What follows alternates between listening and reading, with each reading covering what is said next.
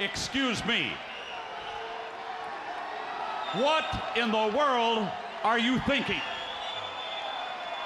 Mean Gene, the first thing you need to do is to tell these people to shut up if you want to hear what I gotta say. What up, y'all? I just want to stop being sick. But I got my pro wrestling just to make me feel a little bit better. Let's talk about AEW Dynamite. Winter is coming in Dallas, Texas. We start the show off hot with the Elite versus Death Triangle, match 4 of the best of 7 series. What a great match. Great spots. I just want to know, like now the Elite's backed into a corner now. Now it's 1-3 because Death Triangle got the win. Nick supposedly got hurt, but he still came back out. I don't know if that was a work or not, but because his ankle. So it definitely wasn't. It was just one of those like good night bang. Like it was awesome, man. Like I love this series so far. So now that the Elite's backed into a corner, it makes them more hungry. That crowd was popping. Death Triangle got the win, so we're going to see what happens next week. Next week, ladies and gentlemen, man. And I don't know if Nick's actually hurt. I hope not, because he did a spot, and like after that, he grabbed his ankle, and he had to go in the back. It looks like he got it wrapped up. Hopefully, he's not too bad off, because they just got back. An injury would suck when you guys just got back. So great way to start the show. And the best part about it is the Elite were like, that's what it was. They used the hammer to win. They hit Nick's ankle and stuff like that. And then Kenny Omega's like, yo, fuck you and your hammer. Next time we do this, no rules, no DQ, all weapons are on the table. We're tired of you and your hammer. And he's like, I wasn't asked for this stage segment, but we're coming for you, and we're gonna come hard on you. I mean, with weapons, you sickos. So that's set up. No DQ. The Elite versus Death Triangle. That's gonna get bloody. I already feel it. I already know it coming. It's gonna get really bloody. MJF backstage promo. I love his jacket. I want that jacket. Oh my gosh, MJF is just too awesome, dude. Cuts a great promo, and there's a great spot while we're building up to the match, to the main event for him and Ricky Starks, and it's just him on the table getting massaged, and I'm like, that's so MJF. It's so good. It's so fucking good. I can't wait. JJ and the company attacked the Acclaimed, and I have it in big letters here.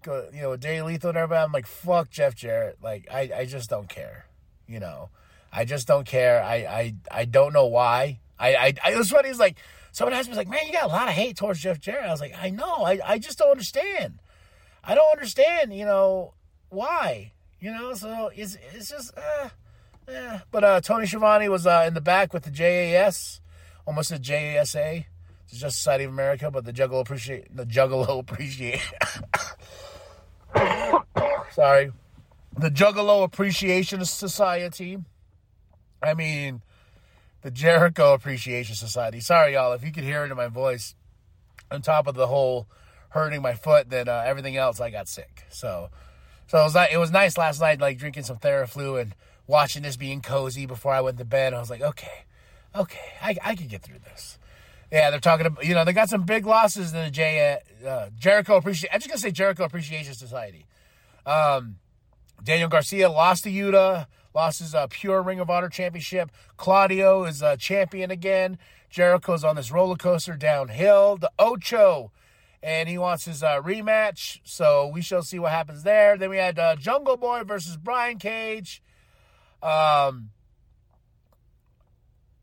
Jungle Boy won. I just don't really care for Brian Cage, just to be honest. He's just one of those really big dudes I just don't care for, But then he got attacked, and then came out Hook to the rescue. So is there an alliance there? Huh? We shall see. We shall see what happens. And there's a little bit of drama with Swerve and Keith Lee. So maybe they're building a feud there. The Blackpool Combat Club in full effect with Claudio and Yuta and Moxley. Moxley has no gold, but he doesn't need it. He just has some skills with his mouth. Sounds dirty. But they made their statement, and Moxley tells Hangman Page, if you're still looking for me, you still want to fight, you know where to find me. You know where to find me, bitch. House of Black versus The Factory. QT Marshall, Cole Carter, Aaron's Solo.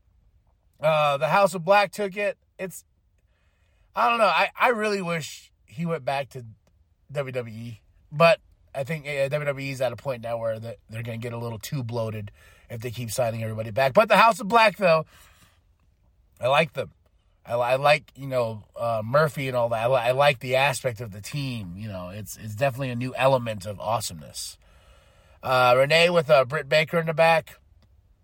Britt Baker's going to face Sky Blue on Rampage.